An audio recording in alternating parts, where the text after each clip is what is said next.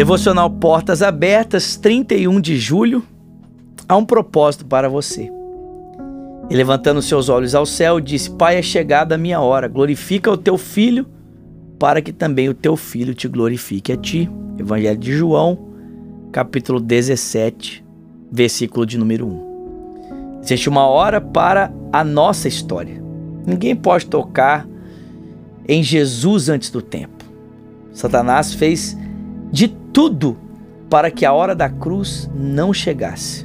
No nascimento de Jesus, Herodes foi usado diabolicamente para decretar a morte de todas as crianças de 2 anos para baixo, para que essa hora, a hora da cruz, não chegasse.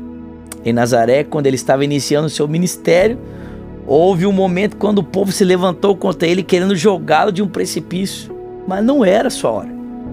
Quando você está caminhando com o Senhor, quando sua vida está reta com Ele, você passa a ser imortal, até que o propósito de Deus se cumpra em sua vida. Estamos chegando ao final do mês de julho.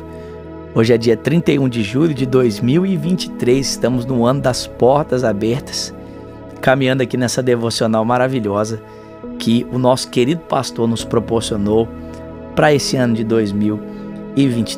E eu termino dizendo para você: não importa quão grandes sejam as lutas, os impedimentos e os levantes, você está guardado, você está protegido, você é imortal, até que o propósito de Deus se cumpra na sua vida.